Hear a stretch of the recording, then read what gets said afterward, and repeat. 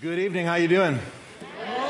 I would like to listen to Danelle tell me those awesome, inspiring stories for the rest of my life. She can take golf club and turn it into golf club better than anybody I've ever seen in my whole life. That is awesome. Now, come on, guys. I'm not manipulating you. But what is it, $1,000 a chair? Yep. We need $11,000. Come on, Father, in the name of Jesus, you can do this. You can do this in this room. Danelle will pay it. No.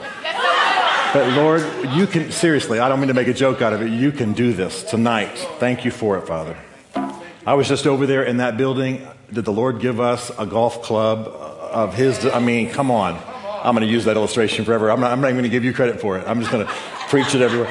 But wow, the building's looking awesome, isn't it? Fantastic. Thank the Lord. Hey, turn in your Bibles to a strange scripture, Exodus 38 and verse 8. I want to get real practical with you tonight. Some of you, all of us have survived Thanksgiving. I know it was good. I don't mean to speak like it's not, but it was a strain. I can see the facial tic, and some of you ladies are like, I'm here, but I don't know. And now we're going to the Christmas season. Awesome. I love Christmas. But I want to talk to you about some things about relationships. All right? Is that all right? Is this a good time to do that? Yes. Some of you are like, yes, Jesus, before I kill these people. My wife went out not too long ago, well, a couple of years ago, and bought a mirror for our bathroom. Now, I don't know, I'm probably just like you guys. When I see myself in the mirror just walking by, I just go, well, there I am, right? I mean, it's not any big thing. I don't think I'm Brad Pitt or Denzel. I just look and go, there I am. Sometimes I go, oh gosh, I didn't do a thing, but it's no big deal. I'm just, there you are in the mirror. I think probably you always feel like that. My wife went out and bought one of these mirrors that if the sun hit it, our house would burst into flame. You know what I'm talking about? It magnifies so big. And then it's got like Redskins stadium lights around it. You know what I'm talking about? Like they call them Klieg lights. Like the kind of lights the Redskins play under. When you stick your face in front of that, no matter what you thought you looked like, that's not what you look like. You look like something out of a horror movie. I call this thing Beelzebub. That means Lord of the Flies. I mean, when I stick what I think is just my normal face in front of this demonic mirror, everything wrong with this face is on full display. I think Bev even has like a camera in there, and she's snapping pictures and posting stuff on Facebook. You know what you ladies know what men are looking at me like, what are you talking about? The women know exactly what I'm talking about. These big, amplifying, just make you just want to avoid it with all of your heart because whatever you thought you looked like, you don't. You're 900 years older, and, like flashing lights come on and say you're so fat or whatever. I don't know. I mean, you know what I'm talking about. These evil demonics got a voice, got a face that appears, kind of like the Snow White movie and the whole thing. It's terrible. And I'll go to the word in a minute. I'm just healing up here. So I've asked her to take it out, and she's refused. But anyway, I want to talk to you tonight about mirrors. And I want to tell you a principle in the Word that's a good principle for you to know when it comes to interpreting the Word, and then we'll dive in here. There's a principle of interpretation of the Bible called the law of first mention. And that is when something is first mentioned in the Word, it sets up a pattern or a truth we need to understand that then applies to every time that truth or that word is mentioned throughout the Bible, okay? And so I want to take you to the first mention of mirrors in the Bible, okay? So let's look at Exodus 38, and what we're reading about here is the design and the use of the tabernacle. Now, in the Old Testament, everything is about the tabernacle. The tabernacle is revealed from heaven. The tabernacle, the earthly tabernacle that becomes the temple, is patterned after the heavenly pattern. And what the priests are doing is patterned after what Jesus is doing. And so it's a very, very important thing for us to know. But I only want to talk about one part of the whole thing tonight. Because in this verse, Exodus 38, it says this: they made the bronze basin and its bronze stand from the mirrors of the women who served at the entrance to the tent of meeting. Now, what is that talking about? As you come into the tabernacle, you guys can't see the pad that I'm walking on up here. Let's just say the stage is the tabernacle. You come into the outside of the tabernacle, and the first thing you come to is the altar. And the altar is where the priests would sacrifice the animals. You know this. You've read this many times. And so these priests, which by the way aren't little tiny guys, they're gotta have big muscles. They gotta lift up these bulls and these animals and carry them around and cut them in half and open them up and gut them and all that kind of thing. So they're almost like butchers. And so they sacrifice the animal on the altar where there's flame. Okay? The next thing they come to is a basin. Okay? And what are they covered with? If they've been sacrificing animals, and sometimes in the Bible, hundreds of animals in one day, right? So they are covered with blood, right? Well, what does the Bible tell us? The Bible tells us that this basin, which in old King James language was called the brazen laver. It just means the bronze, basin or the big bronze bowl. It says this was made of the bronze basin and its bronze stand were made from the mirrors of the women.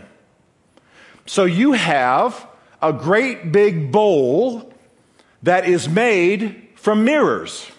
Now, how's that possible? Well, back in the day that the Bible was written, back in this period of time, there was no such thing of the glass mirrors like what you have now, or the one I was just cursing in the name of Jesus. But instead, what they called mirrors was polished bronze.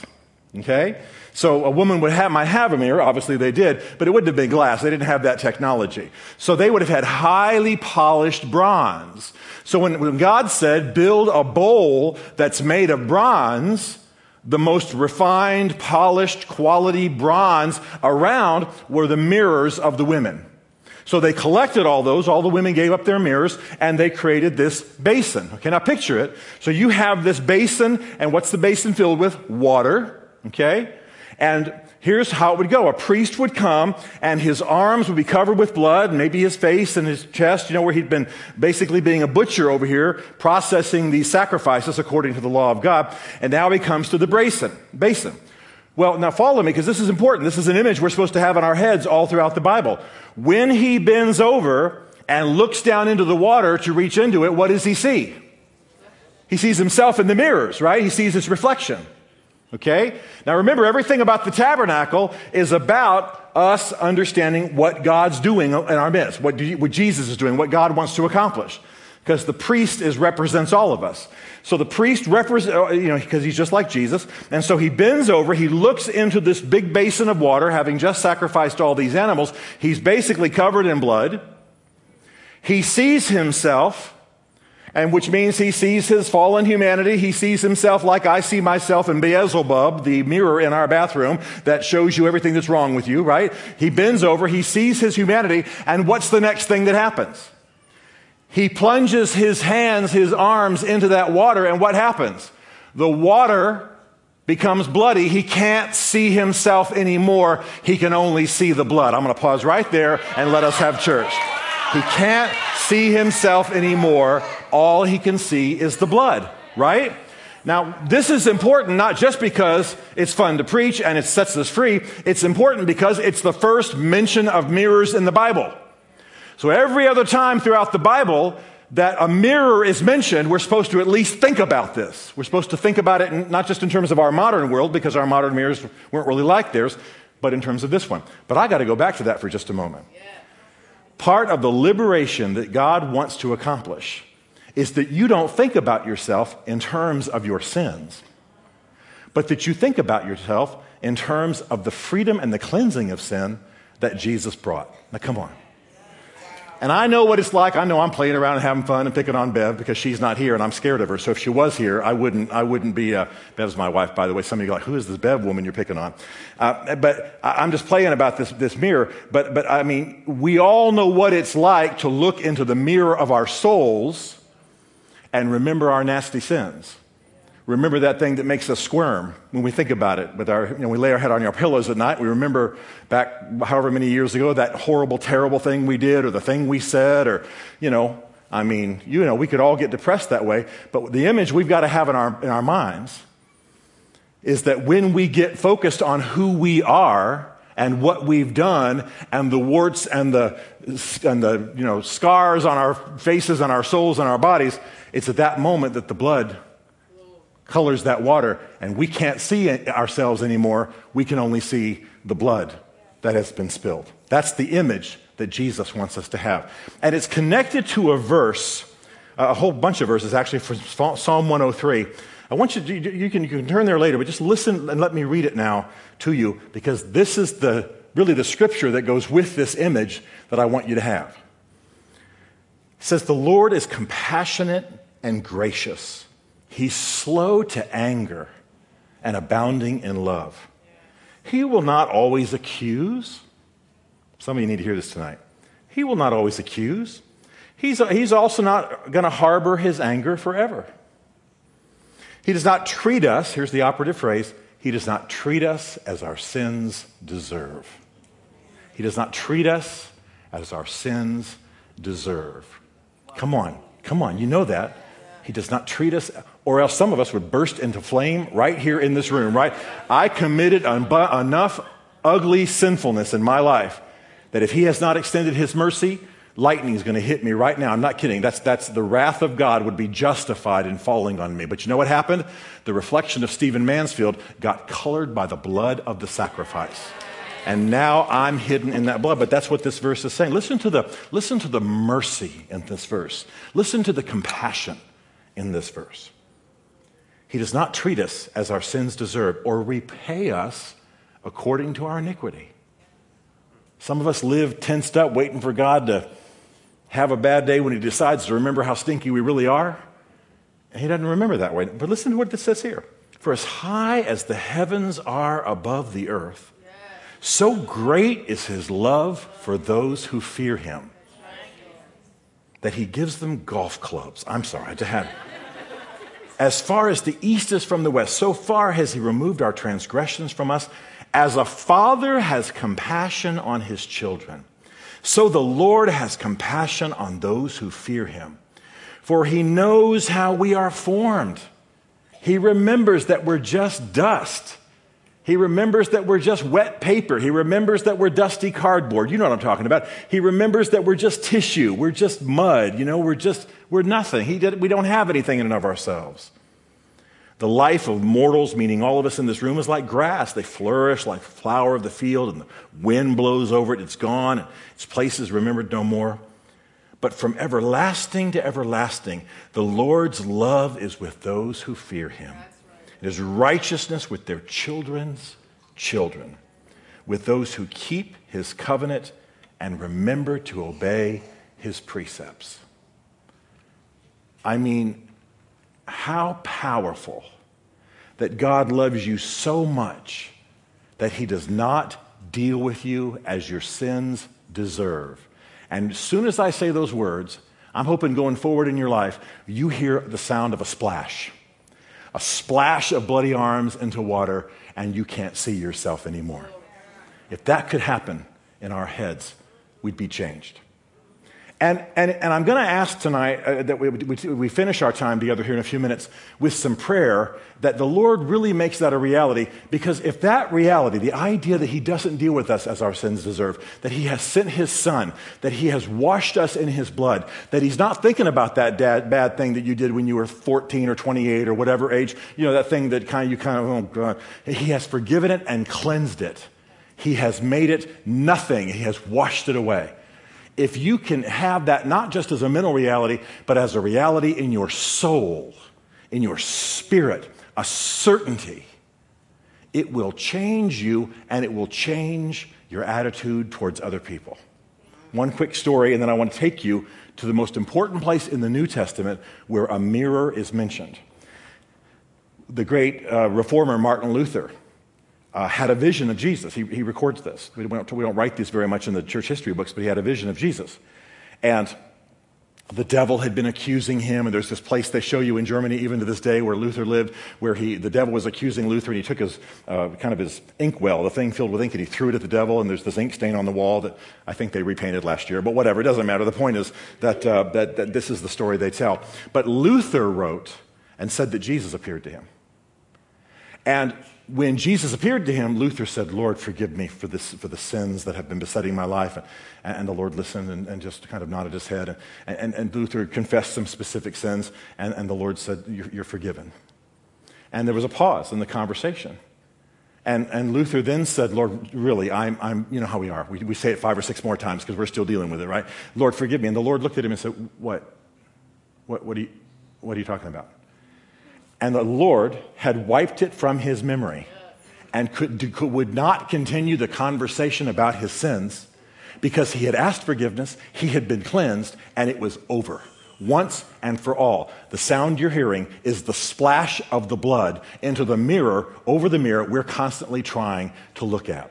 See, the problem is not Jesus forgetting our sins. The problem is us. The problem is believing that we are cleansed. Now, why am I telling you all this? Why am I anchoring so much of this on the front end? Because I want to take you also to the place I think some of you already have realized in the New Testament is where this image of the mirror is used, because it's interesting, the next time that we find the powerful image of the mirror used in the New Testament. Remember, every time the word mirror comes up in the Bible, you're supposed to remember this image that is the first time it's mentioned in the Old Testament. But the next time it comes up, it's in the great chapter on love, 1 Corinthians 13. Wow. So there must be a connection between love and how much we understand the power of the blood to wash it away. Now, you've read the great passage on love, love is this and love is that, and then it comes down to verse 8 for chapter 13. You don't have to turn there, but you sure can. And in God's version of the Bible, the New International Version, it says this: love never fails, but where there are prophecies, they will cease. And where there are tongues, they'll be stilled. And it goes on like that. You know this passage. Verse 11, when I was a child, I spoke like a child. And then it says in verse 12, for now we see only a reflection as in a mirror, but then we will see face to face. So the Holy Spirit is connecting up this image of the mirror to the great truths on love that are being revealed in 1 Corinthians 13. There's some connection between loving people as we are called to and as the Holy Spirit who is within us, shedding abroad the love of Christ in our hearts, according to Galatians 5. There's some connection between the ability to love people and our understanding of this truth of the mirror, which is that if we're looking at things in the natural, if we're looking at things in the flesh, if we're seeing only the reflection of the flesh, then we will not understand the higher thing that Jesus is always doing, the cleansing that he's always about. And so it's fantastic that the next time we run into the big image of the mirror, it's sitting right there connected to the truth about love. That God knows that we only see a reflection as in a mirror. We're only seeing what is kind of distorted because it's watery and unclear, and we're just concentrating on an unclear image of the flesh. And it's not until the cleansing happens, it's not until the great sacrifice of Jesus happens and we allow that work that really we begin to see face to face, that we begin to see things as they really are. The King James Version of this verse says, we see through a glass darkly. Remember that verse? We see through a glass darkly. And here's what I want to say to you.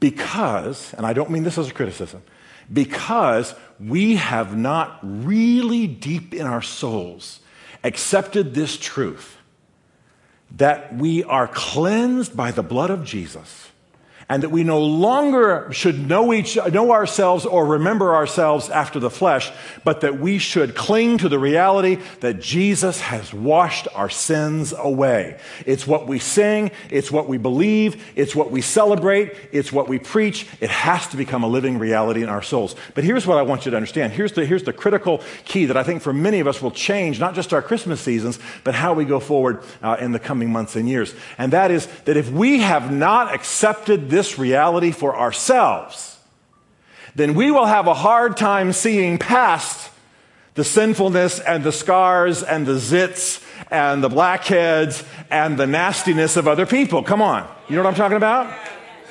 It's because I haven't fully received the forgiveness of Jesus in my own soul as a deep reality, so that I'm broken and I can't believe I'm forgiven in such a wonderful way. And how could I ever hold anybody else's sins against them? How could I ever beat on anybody else for how they failed? How could I ever mistreat anybody else and look at them after the flesh when Jesus has plunged his bloody hands into the waters that cover my image? You follow what I'm saying? So once I've been touched, once I've been changed, now I'm free to love without keeping record of your sins and my sins.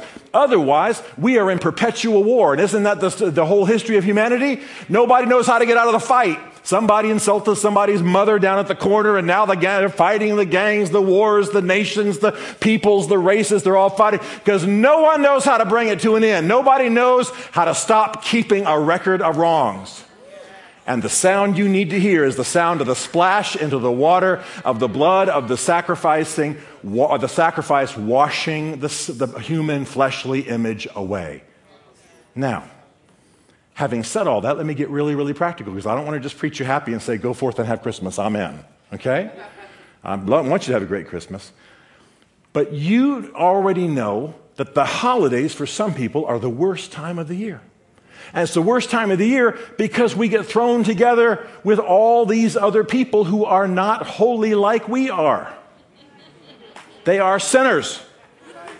I have to live with sinners. It's distressing to me. It's hard to be an eagle when God puts you with all of these turkeys. I mean, how can I do it? You hear the haughtiness, right? And you all have got great, holy, beautiful, magnificent families. But my family is a bunch of mean Martians. I mean, have you seen the movie Alien, like with the head coming up out of the chest? You know, that kind of, this is my family. I'm just telling you straight up. And if I keep a record of what my brother got from my mother that I didn't, I'll only go real for a few minutes here, okay? You ready?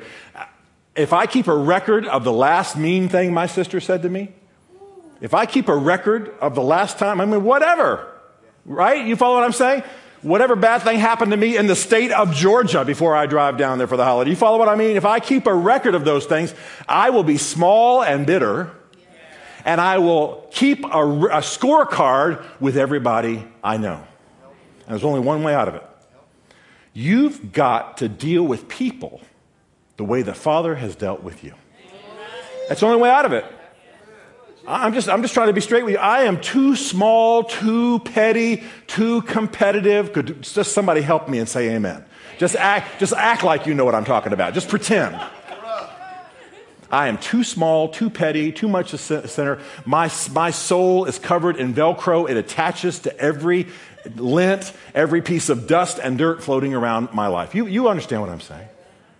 I want to be free. I want to be clean. I want to be able to love as the Father loves. How does the Father love? How did Jesus love Martin Luther? How does he engage us? He wipes the sin away. Don't think he just said one day, oh, it's not that big a deal, no big deal. That's not what he said.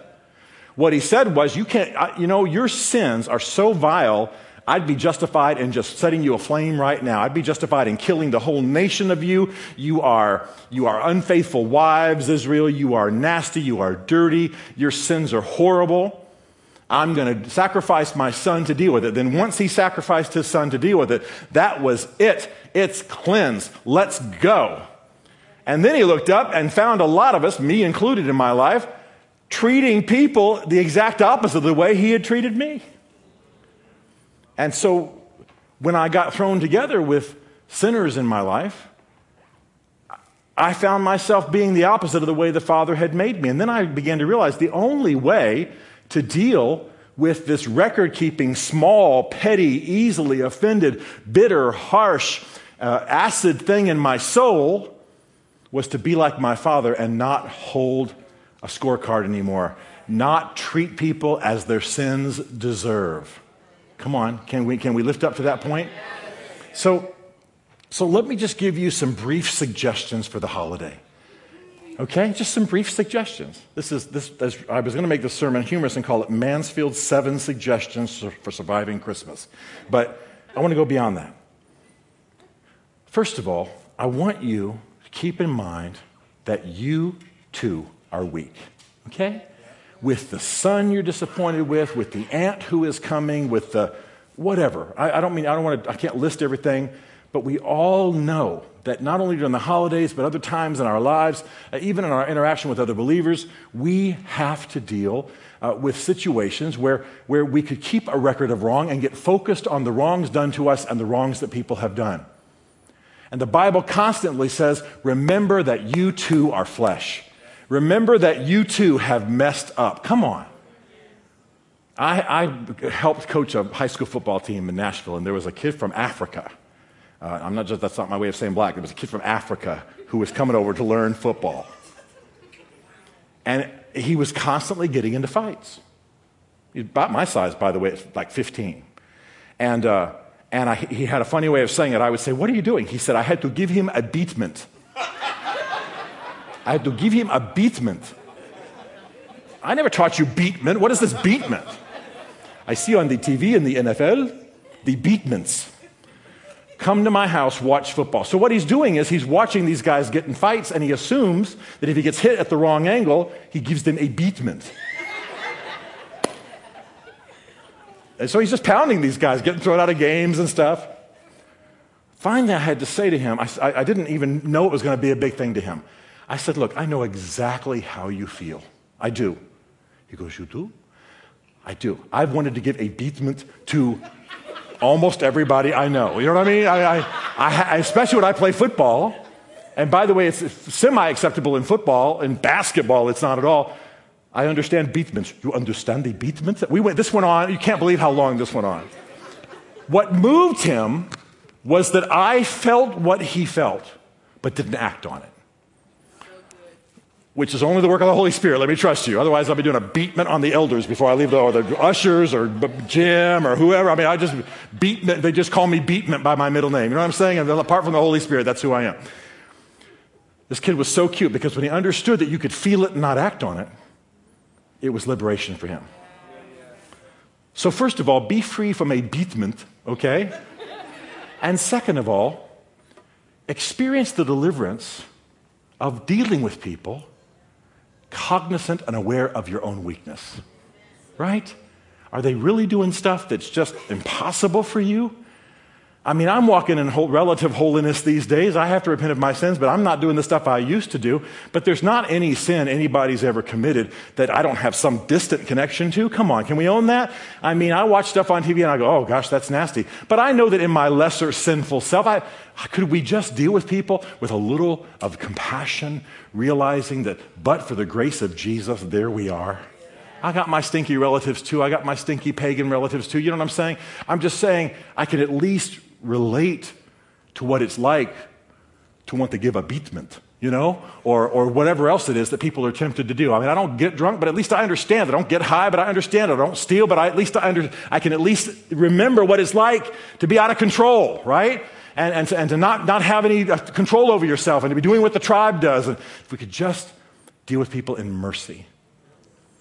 As the Father said in Psalm 103, aware of people's weaknesses, I think we'd have more of the Father's kind of impact on their lives.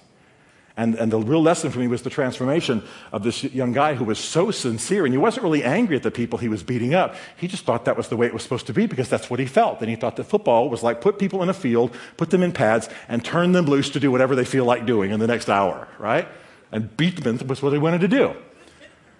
When he understood that you could feel it, but that the higher game, the greater way to play was to not give in to the lesser drives, then he was free. And some of the funniest words I've ever heard, 3 or 4 weeks later, he was missing where he was supposed to be in a practice.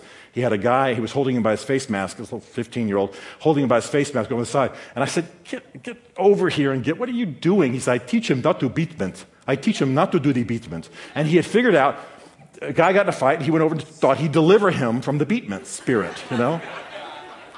And it's a silly illustration, but isn't this the way we're called to be? To remember that we too are flesh? So that sister, that brother, the relatives, the people, not just at Christmas, but in our lives, if we could just say, I know what that's like, but Jesus delivered me. And so I understand what you're feeling. Number 2 is this. remember always that God is doing more than you know. I say this as often as I possibly can about politics, about what Jesus is doing up on the hill, about what Jesus is doing in the lives of famous people. God is always doing more than you know. And he's doing more than you know in that relative you are hoping gets lost between here and wherever it is that they are coming from to your house. Do you know what I'm saying? That Santa Claus kidnaps them somewhere along whatever, and they don't actually end up coming. You know what I'm talking about. We all have that person like, Jesus, could I just hang with you and my family and not bring Aunt whatever to the house? I mean, that's just how we are. Come on. But God is doing more than you know. Philo of Alexandria, a guy who lived centuries ago, said this: be kind, for everyone you meet is fighting a great battle. Everyone you meet has got their own struggles. They got their own battles. They got their own stuff. Be kind, for everyone you meet is fighting a great battle of their own. So let's remember that God's working in their lives, just as he's working in yours. Remember this too. Don't keep a record of sins. What's got you irritated, and it does with me too, is that I remember the wrongs. I have a little problem. I'm a historian by training, so I remember the past as a matter of profession. Well, I've also got a problem in that I can remember every wrong ever done me, okay? I can remember what they were wearing and what day it was and what the thermostat was set on and what we had for lunch. You know what I'm talking about? Come on, some of you want to say amen, you just don't want to say it out loud. I mean, I know what it's like to remember wrongs. I can rehearse them, and I do, to my steering wheel by the hour when I'm alone, you know? And all this does is deepen the bondage. So forgive in advance. Some of you kind of say to yourself, on January the 2nd, I'm going to forgive all these turkeys. Well, how about we forgive them in advance, and then the Holy Spirit's able to work because we're not sitting there holding our little pet. Well, there's another one. They ate all the pie. Or here we go. And just whatever it is. And I know I'm making it serious, but for some of us, it's serious stuff that's happened in our history. I understand. Could we release it and let it go beforehand? Maybe let the Holy Spirit work? I want you to remember too, I want to urge you to remember destiny. Did you ever have anyone speak to you, not in terms of who you are, but in terms of who they saw you to be? Have you ever had anything like that? Thank you very much. I'm just sweating up here. If you guys would receive this word, I could quit and go on. I don't know what's the problem, really. It's all right. I just don't know what's going on. Have you ever had anybody, maybe it was Pastor Brett, Pastor Jim, Rob, Danielle, whoever, or years ago in your life, somebody just didn't talk to you like you were the disappointing thing maybe you were at the time, but spoke to you in terms of what they could see that you were going to be, right? And I know that in our Every Nation family, we'll say, hey, hero, hey, champion. But I'll tell you what, the first time somebody comes up, I had a little old lady. She worked in the kitchen at my university before, just about the second I got saved, I met her. And she said, I think God has called you to be a leader. And you can't imagine how much of a mess I was. I think God's called you to be a leader. And I just see you that way. And she gave me a little hug and she walked off. And I stood there in the middle of the cafeteria in front of thousands of people and bawled my eyes out.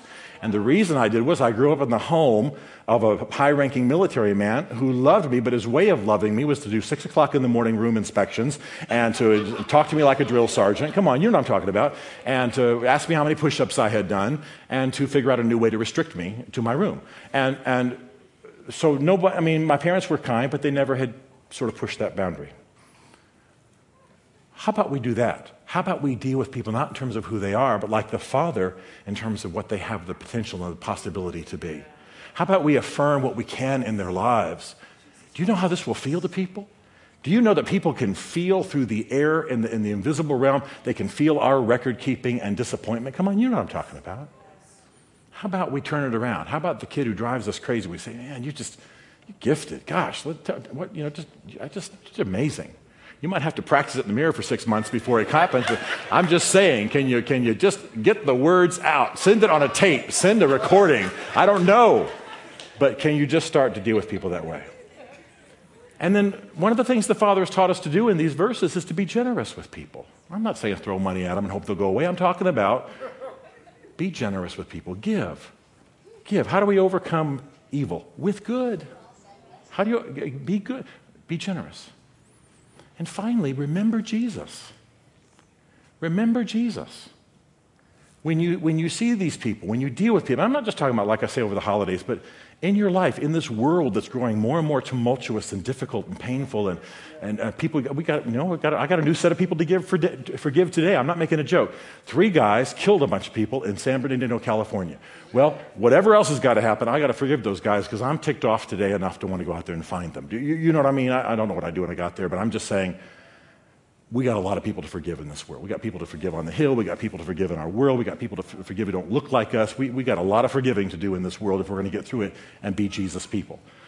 But Lord have mercy. We're asking God to give us nations if we can't forgive Aunt Sue, right? If we can't forgive the guy we dated in high school or the girl, you know what I'm saying? This is the training ground for the bigger leagues that we're called to. Remember Jesus. Remember Jesus. Now, come on, let's bow our heads and ask the Holy Spirit to take these things we've heard and make them reality in our hearts. Lord God, we thank you that you love us enough. We just want to stop for a moment and say thank you for that powerful image, which wasn't made up by some preacher or some writer, but was put there by you, that you made the bowl of cleansing so it would reflect our image, and then that image would be completely washed out by the blood. We thank you tonight for the blood of Jesus. We thank you for the privilege tonight of getting honest and getting real with ourselves and saying we got some people in our lives we're not happy about. We got some people in our lives we got to fight through. We got some people that we have to deal with, family, friends, neighbors, whatever, office workers with us, co-workers, whatever. We have not been perfected in love as you've called us to.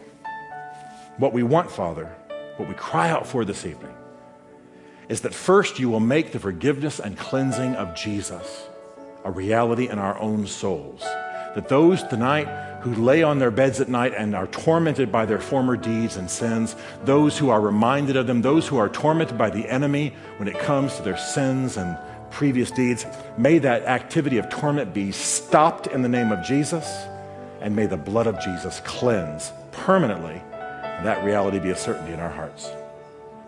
But Father, we go beyond that.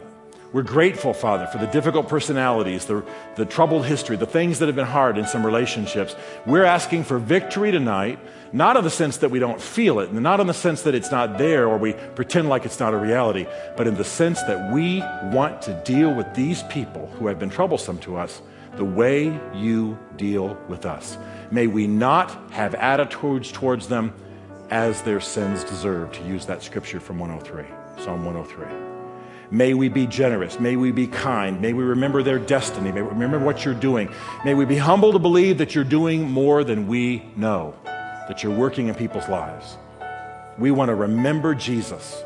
We want to see Jesus between us and every difficult relationship we have. Heal and restore, O God. Turn fathers to sons, sons to fathers, mothers to daughters, daughters to mothers. Heal and reconcile, that your people and the church in which your people live, that the body of Christ might look like the true body of the sacrificed lamb, and that we might show this troubled, violent, shooter-ridden, angry, bitter world what it means to burn up the scorecards and to love as Jesus loved. Give us the practical steps. Give us a battle plan. And teach us how not to deal with those in our lives as their sins deserve. Because you chose not to deal with us as our sins deserve. And we give you praise. And everyone said, amen.